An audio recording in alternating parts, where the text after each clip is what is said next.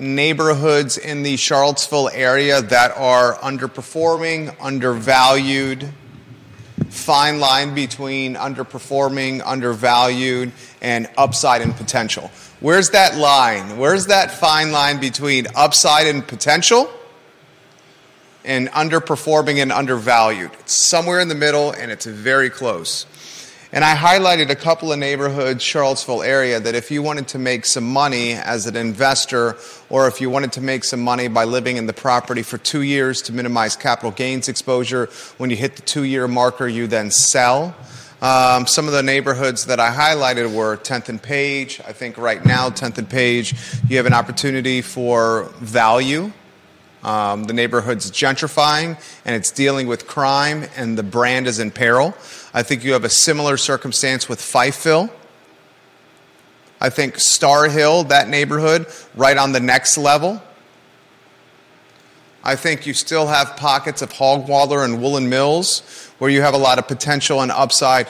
A friend of the program and one of the key influencers of the I Love CVille network, John Blair, highlights that maybe a dark horse neighborhood, when you look at Ivy and the University of Virginia and all the projects happening there, the Lewis Mountain neighborhood, he suggests.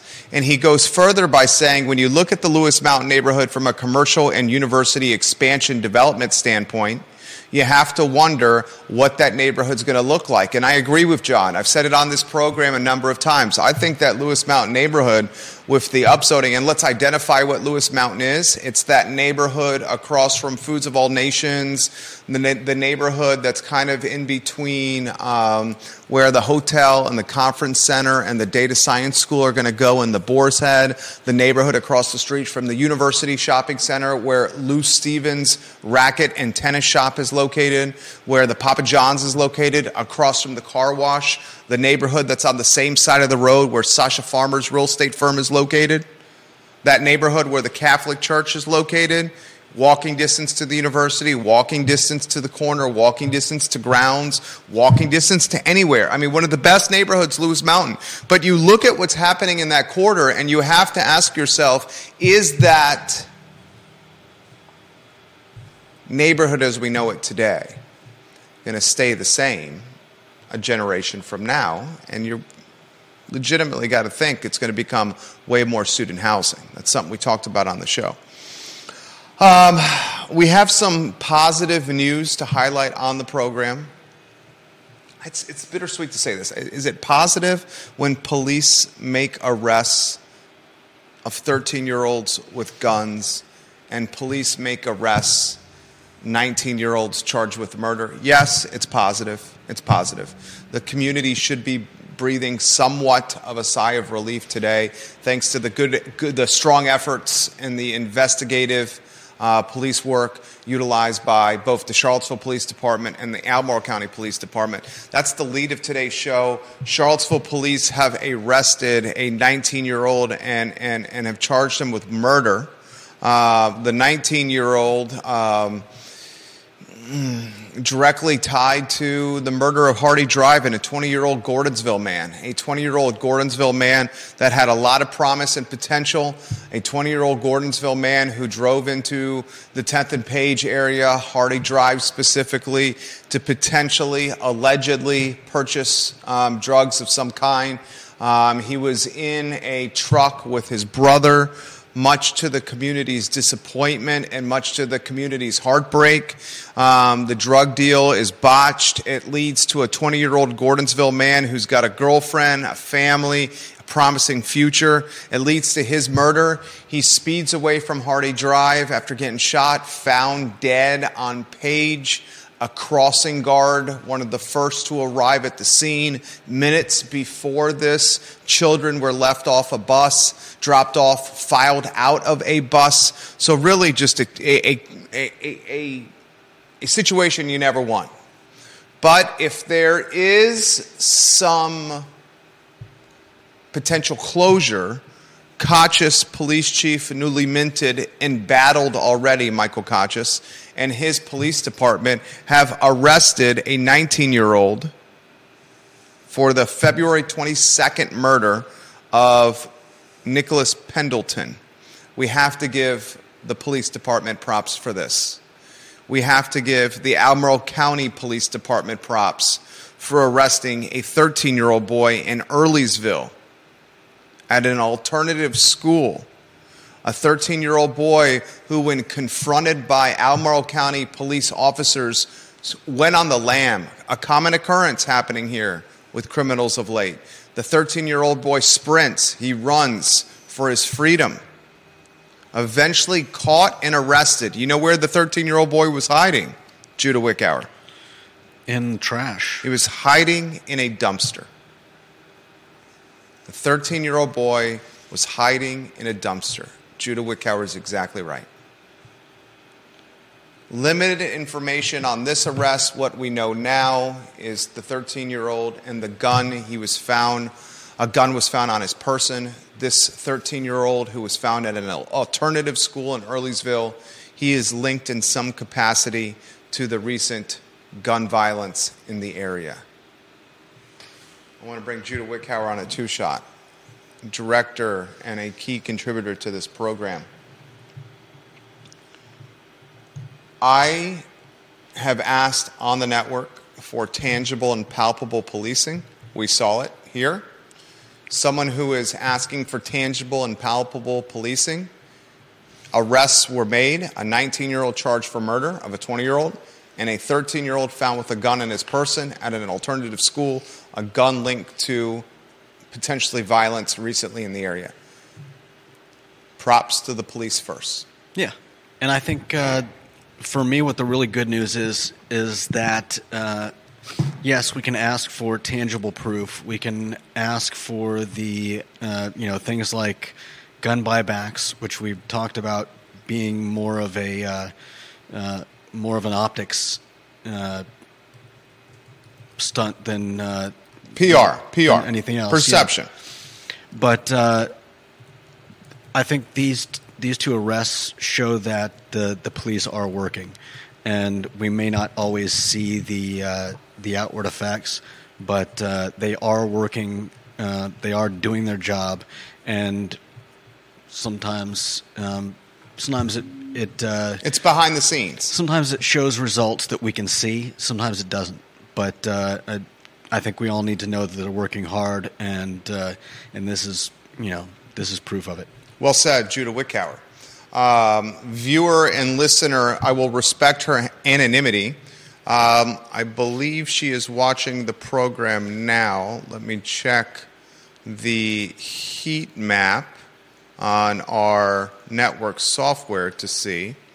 But a prized viewer and listener whose anonymity I will respect said she was at the funeral of the 20-year-old Gordonsville man. An emotional funeral. He had a girlfriend, long-term girlfriend, in college. He and his girlfriend were choosing which Commonwealth school they wanted to pursue. They were studying at Piedmont. They were pursuing higher education to better themselves from a professional and quality of life standpoint. This funeral was attended by Police Chief Kachis.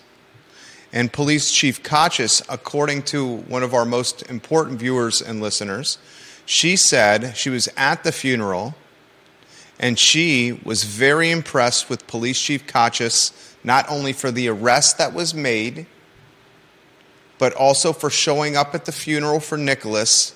She said after the funeral, Police Chief Kachis went up to the family of 20-year-old Nicholas Pendleton, who was murdered in the 10th and Page neighborhood, and he offered comfort to them, chose to speak to them in private. She said, as someone who was watching off in the distance, she was quite impressed. Yeah, that's pretty awesome. I think, say what you will about what Kachis may or may not have brought with him from Warrenton. I certainly think he brought personability and charm. And I think he's a good addition to Charlottesville. Yeah, so, I trust me. I spoke at the forum next to Dairy Market. I said to him, "You heard the audio, you heard the sound." I said to him, I looked in his face. I said, "I wanted Tito Durrett for your job." That's how I started my talk with Kachis at that forum. But then I said, "I appreciate your communicative mythology and your transparency and how you're connecting with this community, and we need to give them props. Albert Graves on Facebook brings up a good point. He says it was quoted in the article that the 13-year-old boy was involved in gun violence within the city and within Albemarle. He says this, it begs this question: how are these children getting these guns? That was my first thought, is where did this kid get the gun? Did he, pull it from his parents' closet, or did a friend give it to him? And if a friend gave it to him, where did the friend get the gun? I mean, it's bad enough if 18, 19, 20-year-olds are getting guns to go running around Charlottesville shooting at each other. How bad is it that 13-year-olds are getting their hands on guns? And I want to put it in perspective. In the last, say, 30 days, maybe I'll even say the last 45 or 60 days to be safe. Why don't I say in the last 60 days, we've had a 6-year-old at a school in Newport News, in elementary school, a 6-year-old shoot a teacher in a classroom. Yeah. And the only reason she's alive today is she put her hand up in self-defense, put her hand between her face and the gun, and took the gunshot in her hand, and then it exited her hand and into her body. So a 6-year-old is shooting a teacher in Newport News. Now a 13-year-old is in an alternative school, and he has such a frame of mind that when confronted by police officers, his first course of action is to run. His second course of action is to hide in a trash dumpster. I want to put in perspective everyone that's listening and watching this show. This is the mentality of some in our community, and we must be empathetic to it. A 13-year-old truly believes that his life, he needs to have a gun on his person for whatever reason, and then when he chooses to interact with police, he chooses, instead of interacting, to sprint and run away and hide in a dumpster. Well, he knew he had a gun. I don't know that we can say that he thought he needed the gun, but I think we can say that the 13-year-old who had a gun on his person, for some reason he chose to have one. Well, yeah. I mean, that reason, and it's difficult to understand truly what that reason is, but I would imagine you have a gun on your person for safety reasons. I mean, isn't that the number one reason someone would have a gun on their person? I mean, this is obviously getting into the weeds here. I mean, who knows? I mean, we don't know. You think it's a braggadocious tactic? Yeah, a machismo, if you may?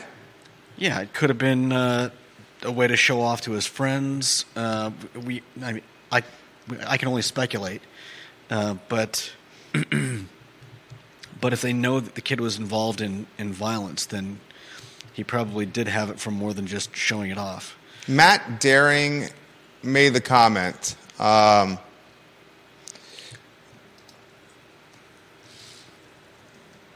Dylan's Rule, are we good on Twitter? Are we good? You got the audio from the live stream? Dylan's Rule and Ginny Who said they're not hearing it on Twitter. Dylan's Rule, let us know if you're hearing it on Twitter, or the show on Twitter. Kevin Yancey, I see you're watching. Are we good on Facebook? If you can give us a drop in the feed if the audio is good. I think we're good on Facebook. But see if you can hear. We're good on Twitter over there, J-Dubs? I'm checking it now. Okay. Thank you kindly.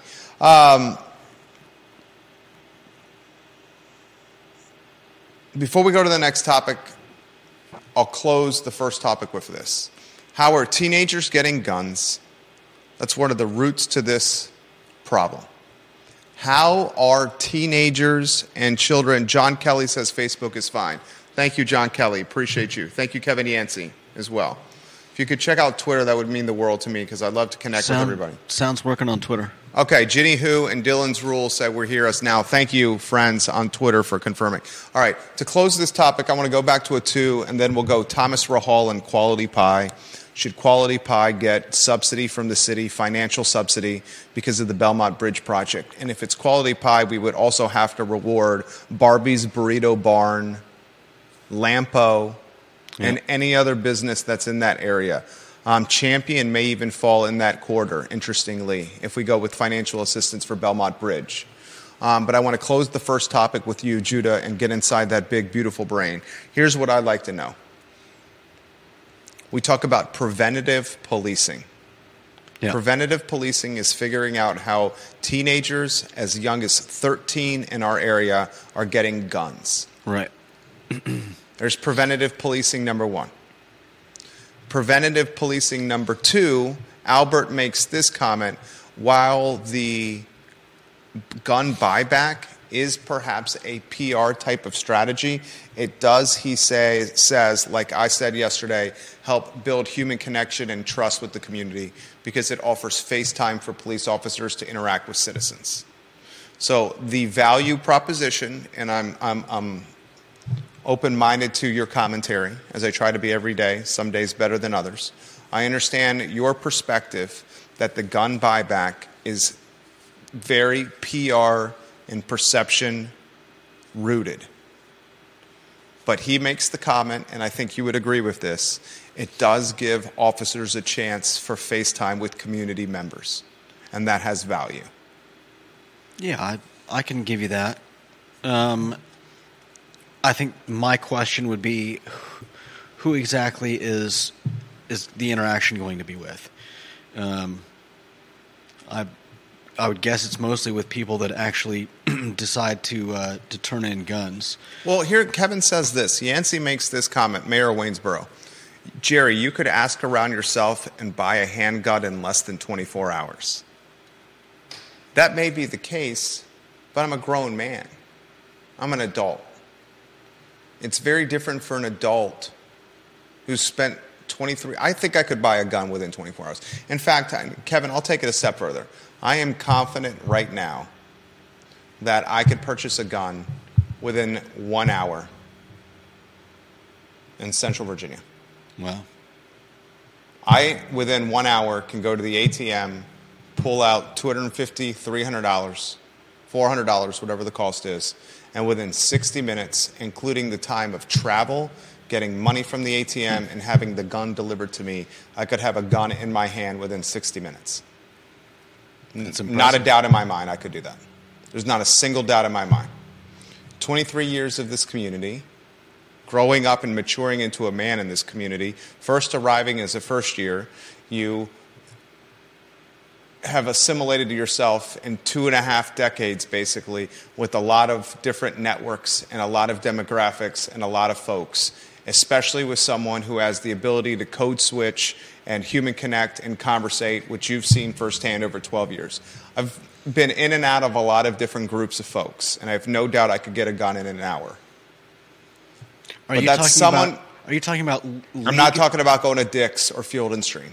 So you're talking about yes, making some connections. Undoubtedly could get an unregistered gun. Hey, don't ask me any questions. I need a gun. Not a doubt in my mind I could get that. There's not a doubt in my mind.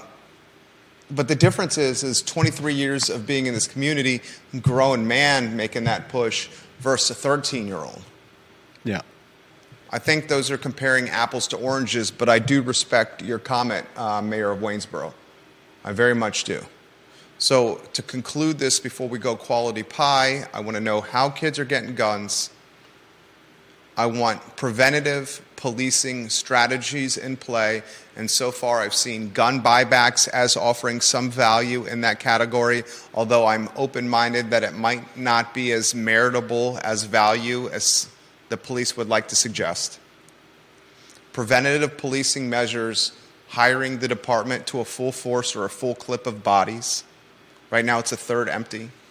Preventative policing measures, the 3 districts Michael Kochis has launched, UVA, CVille, 10th and Page. Preventative policing measures, the walk and talks, the fireside chats, or the community forums like you did at the church, or it's now a wedding venue next to Dairy Market. Preventative policing measures, empowering the Buck Squad or nonprofits like it even more. Preventative policing measures, Koch is showing up to funerals of men who've been murdered in his city. Yeah. I can't imagine that is easy. And I can't imagine the humility or the pride swallowing or the humbleness or the, how would you characterize the emotion Kochis is feeling, where he's going to a funeral where in his city a 20-year-old man was murdered on his watch as the top cop in the city, having the character and backbone and whatever the word is, you help me come up with it, to go to the family of the murdered man and offer condolences and verbal and human connection and sympathy and hugging. I mean, that's character. Yeah, I can't speak to what Conscious may have been feeling in that moment, but certainly I think compassion is probably high on the list. There you go. Well, excellent, perfect word. Compassion and humility. Yeah. Would imagine he probably didn't want to do that. It's hard to say. I mean, we can say that a police chief doesn't want to go to a funeral of a man murdered in this city. And we can say that with conviction. That's fair. Not an assumption.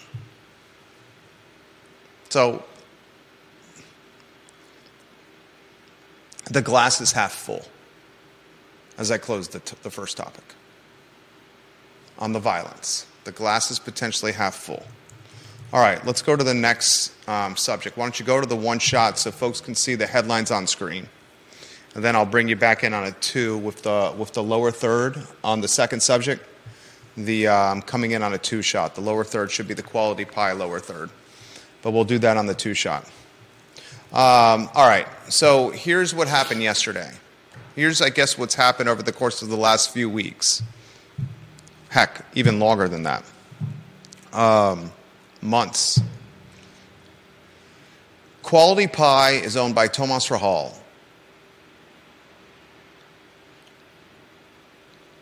He previously was the frontman of Mas Tapas.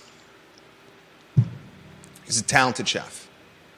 Known commodity locally, especially culinary commodity. Kind of a larger-than-life character, literally and figuratively. He has been in the news of late for opposition to some potential projects in the Belmont area. That opposition to potential projects, he was a part of a group. That project consisted of affordable housing for people with intellectual disabilities. What Thomas Rahal's group, 30 plus people, what they opposed was not necessarily the project for people with disabilities. Instead, the zoning associated with the project and how that zoning could be potentially manipulated by future developers down the road. So, Tomas was not opposed to helping intellectually handicapped folks find housing. His group was opposed to the zoning attached to this particular project that maybe down the road could have been manipulated by future developers.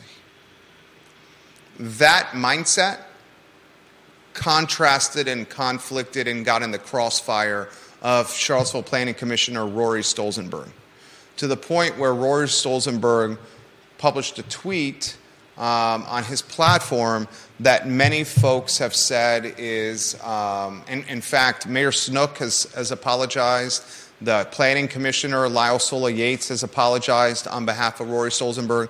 Many folks have said that Stolzenberg has used his platform or position as a city official to attack a private business and in some ways seek maybe punitive revenge, seek revenge on Tomas Rahal because he was adversarial in this zoning planning project for the folks' affordable housing and intellectual disabilities. Rahal has also said that he should get money, financial assistance from Charlottesville government for the Belmont Bridge project, negatively impacting his business, Quality Pie, a fantastic restaurant in the old Spudnuts location. So we'll go to a two-shot. We'll put the lower third on screen. I've been thinking about this a lot since yesterday's show. You got a business owner who's saying, and I know him, call him a friend. Mm-hmm. He's saying a city official is attacking him as a city official on Twitter, and it's causing damage to his business, Quality Pie. The same business owner is saying Charlottesville government is hurting his business with this Belmont Bridge project that has cut his revenue by 40% since the project has begun. He is saying that city official and government in totality are negatively impacting what he's trying to do as a taxpayer and as an entrepreneur and as a resident of the city. Yeah. A lot to unpack here. Do you empathize? Do you buy or sell Thomas Rahal's position? Are you buying it or are you selling it? Is it fact or fiction? I mean, I buy it. I don't know that there's a whole lot to dispute. Anybody that's driven over that bridge can see how his business has to have been affected for the last however many months, and the paper talking about how the tweets may have affected him. I mean, the paper even wrote about the fact that there were citizen groups considering a protest or a ban or whatever you want to call it based on the tweet. So I don't know that there's anything to dispute in the fact that he's been affected by both the city and the tweet. Should the city provide financial assistance? That's a different question. It is a different question. It is a different question altogether. Which has more negatively impacted his business is the second question. Stolzenberg's critical tweet or the Belmont Bridge project? That's obvious. Obviously, It's the Belmont Bridge project, which has been going on. Yeah, without question. It seems like for the entire 2 decades plus that I've been here, it's been discussed. Does the city owe him money? Does the city owe him money now even more because a city official attacked him on social media? Is the city more likely to give him financial assistance now that that tweet was published by Rory Stolzenberg?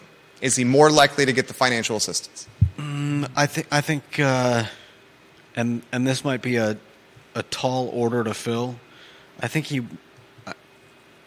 if somebody thought that he deserved money because of the tweet, there would have to be proof of lost revenue, I think, from Rory's tweet, and I think that would be pretty hard to do. That'd be incredibly difficult to quantify. Yeah, incredibly difficult to quantify. Attorneys literally try to quantify stuff like this when parties are suing each other for slander and personal damages to brand or image or likeness. Yeah. This is literally the conversation that is had between attorneys at negotiation tables. How do you quantify the damage monetarily? It's very difficult to do. Yeah, I think if this was in court, it would be very difficult to show, and I would be doubtful that the outcome would be favorable to the person filing the suit. Okay, step further, though. Take it another step. Does his tweet, Planning Commissioner Stolzenberg, create more sympathy for business owner Rahal of Quality Pie? I think it depends who you ask, because obviously some people are taking that tweet as a reason to boycott Quality Pie. While some folks are. Yeah. While others may see the tweet as as an attack on a small business owner who's paying taxes to the city. Who's barely surviving. Yeah. Who, according to him, is barely surviving. I think that's what he's saying, right? He's barely surviving. His business is barely surviving. He's saying you guys are doing a bridge project. Yeah. At the same time, one of your city officials is lambasting me on social media. Yeah. Rory's timing could not be worse here. Right. It's like kicking a dog that's limping down the road. A dog that's limping down the road, you go out and kick him in the ribs. Yeah. That's what's happened here. All right, I'll jump in. I do not think Tomas Rahal, and you're going to be disappointed hearing this from me, and we're still boys, I do not think you should get financial assistance. I do not think the government should subsidize private business except for extremely rare circumstances, COVID, pandemic, when government forces customers to stay at home. Yeah. And businesses don't have people to buy things from them. When the government forces that's a subsidy example. Small businesses to close while allowing large businesses to remain open. There you go. Prioritizing big box brands over locally owned brands. Subsidize the locally owned ones. PPP. That's what happened.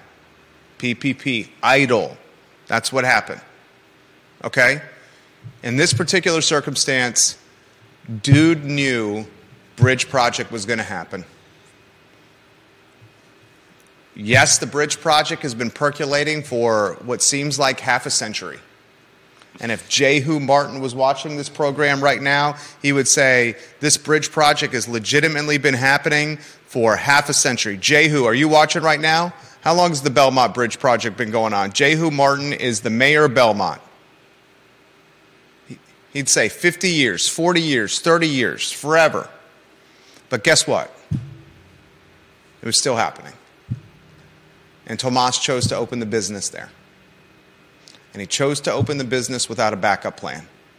And Lampo had a backup plan with Lampo to go at X Park. Lampo knew the Belmont Bridge project was going to bring was going to be a cluster duck, quack, quack, quack. And they said, we're going to pay money for a storefront close to our original location to help keep revenue coming in. And Tomas did not do that. Yeah. He did not do that. And we don't get free passes for pass and go. You pay $200. And if he can survive this, when the project is done, it could be a boom for business. But you got to survive it. And you know what that's called? You know what that's called? Survival of the fittest? Could be called that. It's called the cost of doing business. It's the cost of doing business. No subsidies. No subsidies for McIntyre Park when they did that McIntyre Plaza, the CVille Coffee shopping center. No subsidies for those dudes. No subsidies for the Wayside Dirty Nellies, JPA Fast Mart, Fry Springs Station, Anna's Pizza. When the Fry Springs Bridge project made that a cluster duck, quack, quack, quack. No subsidies there. No exceptions made. Mm-hmm. No subsidies. Disagree? No, I think I agree with you there. It's a tough question, but I think you can't pick and choose who you subsidize. Marquise Johnson watching the program. Love when you watch the show, my man. He says, I've been waiting all my life for the Belmont Bridge project, even before I came here. They were going to go through with that bridge just like everyone slept on the John Warner Parkway from 1982. Sorry, not sorry. It happens, bro.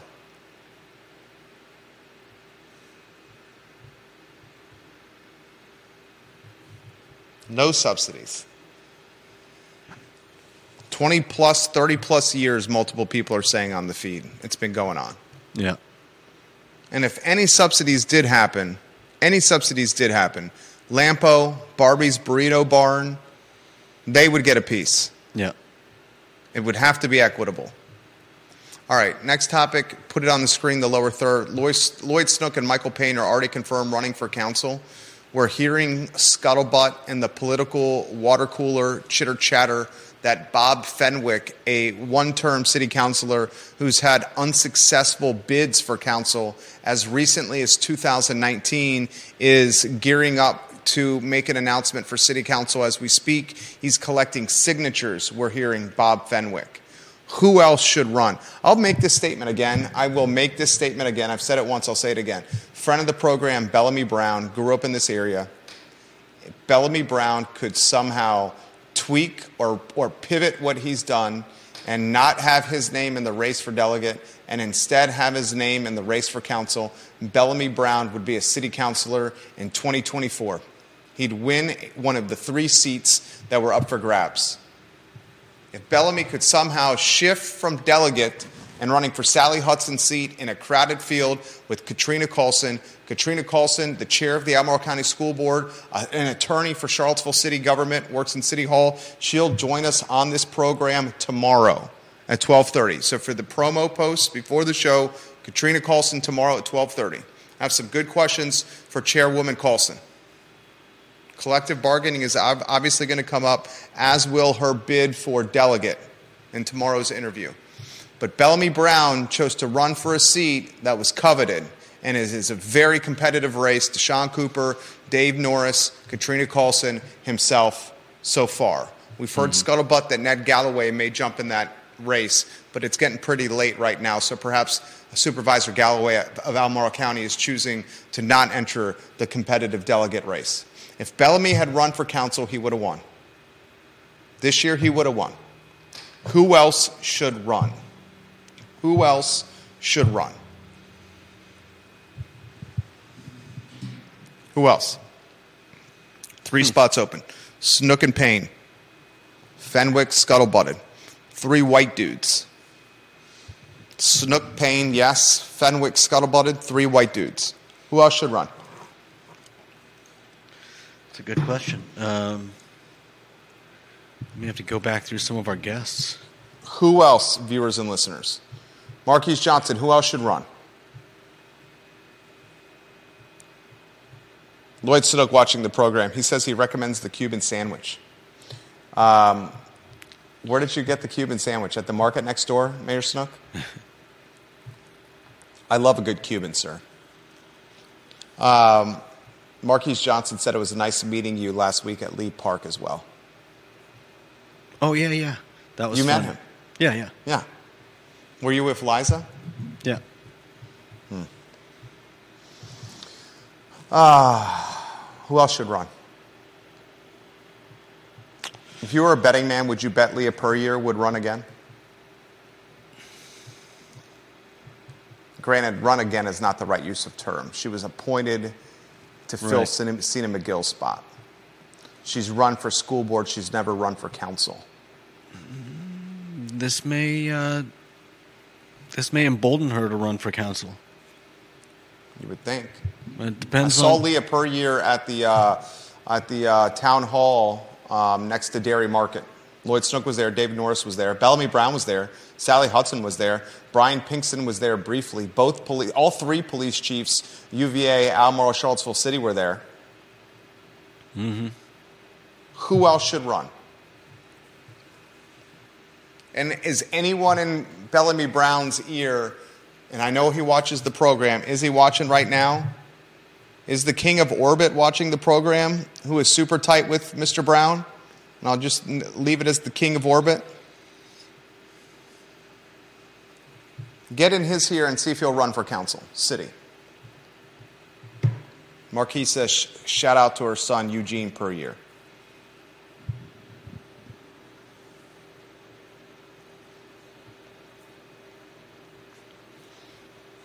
I'd like to see somebody fresh to government run. I'd like to see someone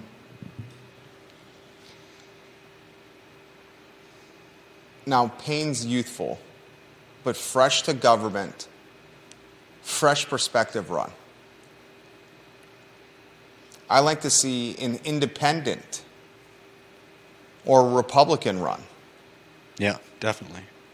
I'd like to see the stranglehold one party has on government in Charlottesville become a bit loosened, so we have a aggregation of ideas and perspectives. Yeah. What about, well, I don't know if they live in Charlottesville city limits, but what about one of the Erpies? Erpies live in Albemarle County. Yeah, that's what I figured. Whitehall District, Albemarle County. I've encouraged Alex to do that. But he's in Albemarle. Yeah.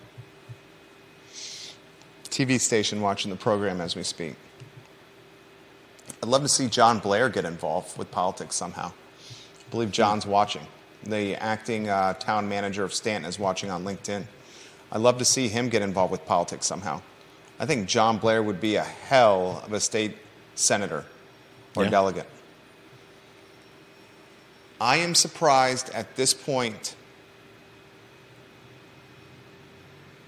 Paul McCarter makes a great comment. There are too many drawbacks to run. In many ways, it is a no-win situation. I know firsthand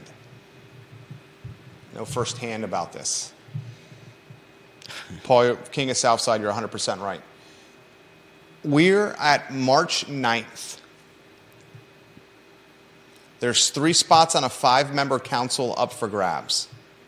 And at this point, all we know is Fenwick is scuttlebutting or contemplating, and Payne and Snook are seeking re-election bids. Yeah. What else do we know? Not much. Are you not surprised by that? I am. We're going to have another local election cycle potentially of no competition or opposition. Yeah. Lisa Costello, the Queen of Cherry Avenue, all very liberal Democrats have not served the best interest, but I'm uncertain if any moderates or Republicans could get anything done around here or get elected. I think that may be why there's so little competition in the race. I think Bellamy could win as an independent in Charlottesville. He lost as an independent in Charlottesville in 2019, but it was because of his who he was against. He was running against Snook, Payne, McGill, and some afterthoughts. Yeah. He finished in 4th. Yeah. If in 2019 he had run as a Democrat, he would have beat McGill or Payne. I'm confident of that. I think Lloyd was a lock to win. He's an institution and an icon locally, and I'm not just saying that because he's watching the show right now down the hallway from us. I love you, Lloyd. He says he's got a Cuban sandwich from somewhere. I want to know where he bought it. He literally put that in the comment section. Did you see that? He said he bought a Cuban sandwich today, and he highly suggested. I want to know where he bought it from. If Brown had run as a Democrat in 2019, he would have won. I think he can run as an independent this year on council and win. Now he's running as a Democrat for delegate. So if he's running as a Democrat for delegate, he'd probably run as a Democrat for council. Yeah. And if he ran as a Democrat for council with all the checks he has on his resume, he would be a lock. And I would say maybe even the front runner in this election. There you go. You have some news you want to relay to the viewers and listeners on artifacts found in Court Square of the 18th century variety that may or may not be tied to one of the most famous horseback riding men who alerted community members to peril on the horizon. The show is yours. Yeah. It's fascinating. There's a whole parking lot that's been ripped and torn up, and I knew nothing about this until I You walked by it.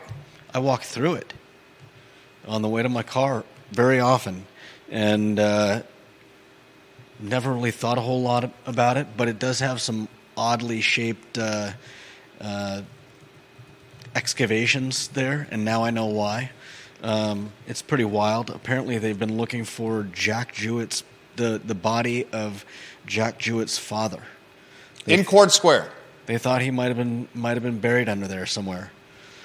Sadly, they have a limited amount of time in which to fully excavate before building gets started again. And once construction gets started, I think the article says that they'll have little, if no, chance to ever excavate again. Pretty much, I think there's going to be a basement getting put in or something, and basically that would completely destroy whatever chance they would have of completing an excavation. So they're trying to find as much as they can, and makes me want to dig up my backyard. Who knows what you'll find there? I had a friend in Savannah who bought a place, and he and his son. I've seen photographs over the last few years on Facebook where he and his son have been digging up the backyard, and he'll make piles of pottery and glass and old bullets, old muskets, things like that, all kinds of stuff. It's amazing, and I know that they found some things like that in this particular spot as well. Particularly stoneware. What does they say? 18th century ceramics and white salt glaze stoneware from Britain. Dude, it's been a hell of a 5 years, hell of a 6 years for Court Square. Yeah. You've got Confederate statues that had to be removed. You had swarming Nazis. Yeah. Swarming Antifa. Swarming Ku Klux Klan. You had some monumental activity at courthouses, including the case of a man who allegedly killed 3 UVA students. You had Kessler activity, Jason Kessler. Yeah. Richard Spencer activity. There was scuttlebutt that the courthouses could be removed from Court Square and repositioned to Albemarle County to drive economic development in the last 6 years. Mm-hmm. The attorneys and the judges fought that. They wanted to keep the courts in the same spot and not allow the courts to go to the county. I think that was a great move. Yeah. Speaking of courthouses, you got a slave block over there at Zero Court Square, and they think that. And they think that there may have been some of that going on at the Swan Tavern back in the day. Slave trade. Yeah. You got a hotel coming next to the old Monticello Hotel, a boutique hotel, a la of the Cork Hotel variety. A boutique hotel next to the former Monticello Hotel that's going to have bars and restaurants for the public to try. You got the renaming of parks in Court Square. Mm-hmm. You got the removal of cannons. Yep. It's been a busy 6 years for Court Square. No doubt. Now Jack Jewett's father's bones may be there? Possibly, if they get a chance to find them. A lot of people say Jack Jewett should be more famous than Paul Revere. Yeah. Good job, Judah. I'd love to give you a headline each show where you can take a deep dive on something that you're very passionate about. Because I think you have poignant perspective to offer. Just it's a matter of finding topic matter that you're passionate about. Yeah. Speaking of the courthouse, apparently back then, it was not a brick and colonnaded structure like we know today. It was, if you believe this, a smaller log structure. Imagine holding court in a log house. That's what it used to be? Britain is one of the excavators, I think, noted that the Albemarle courthouse of that era was not the brick neoclassical structure seen today, but a smaller log structure. So legislators probably met at the Swan Tavern instead. Good job. That was good. I really like that. Yeah. It's a good segment to the program. Interesting bit of history. Yeah, I like history, especially about the area. Nicely done. I got a little bit of news for the viewers and listeners. Pack and mail on Pantops is for sale. The businesses continue to come across our desk from a for sale standpoint, and more are on the near horizon. We got the fire department driving by over here. Do you do the cross yourself when the fire department goes by? I'm not a Catholic. Okay. The pack and mail on Pantops has an asking price of $255,000. It's been in the location in the Pantop Shopping Center since 1989.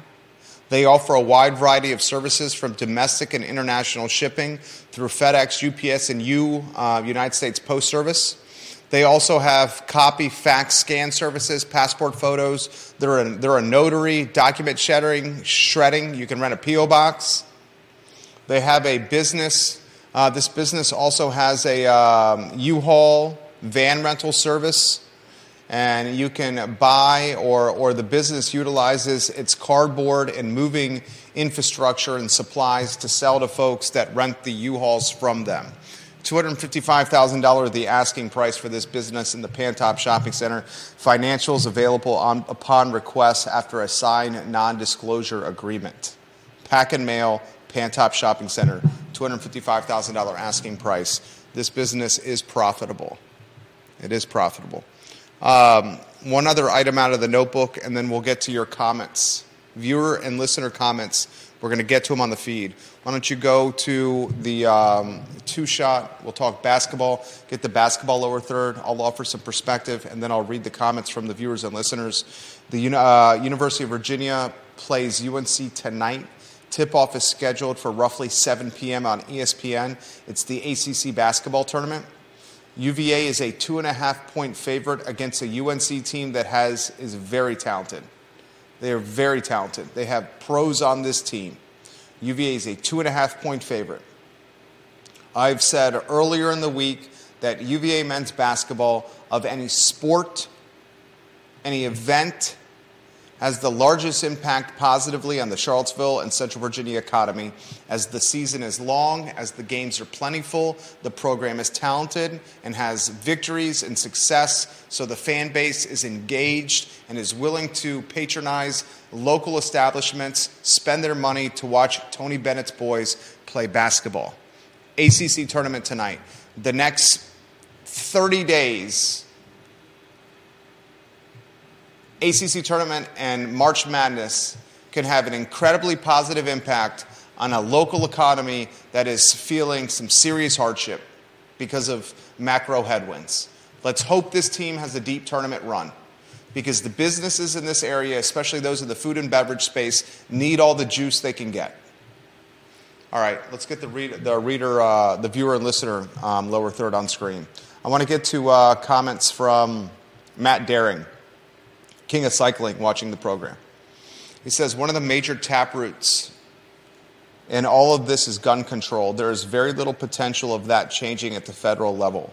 Richmond has told Charlottesville that they are not interested in controlling guns either. So that leaves CVille with very few options to reduce the number of guns.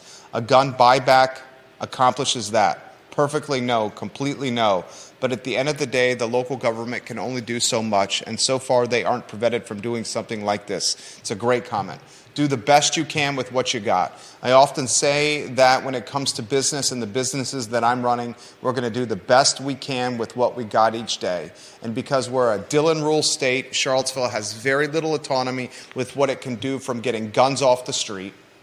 And a gun buyback program is one of the few options it has to get steel off streets. And that's what they're doing. Strong comment from the King of Cycling. Katie Pearl says, compassion, Judah, that's a perfect word. Katie Pearl, KTP, the Queen of Whitehall. We love when you watch the show. Kevin Yancey, when the city was looking for a plan for downtown mall, they did what needed to be done. Faces in places, walking a beat. One patrol officer on each side of the mall, and crime dropped quickly. I would love to see that again. When I was at UVA, the corner beat officer was DJ, Officer Jones, Dwayne Jones. And DJ was compassionate, he was communicative, he was seen, he was friendly, he was humble, he was in the background, but noticed, and students liked him. DJ, Officer Jones, he's still on the police force today. Upper management on the force. We need beat cops where locals know their faces, their names, their hobbies, what they like to do. That's called preventative policing. Good comment from you today, Kevin Yancey. I agree with you this one very much, sir. And in fact, I'm going to let you know, strong comment.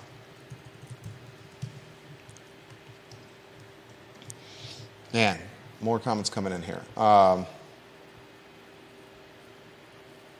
don't think the average citizen, KTP, Katie Pearl,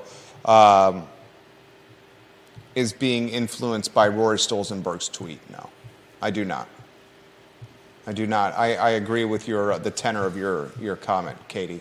I do not think they're being influenced by Planning Commissioner Stolzenberg's tweet when it comes to quality pie.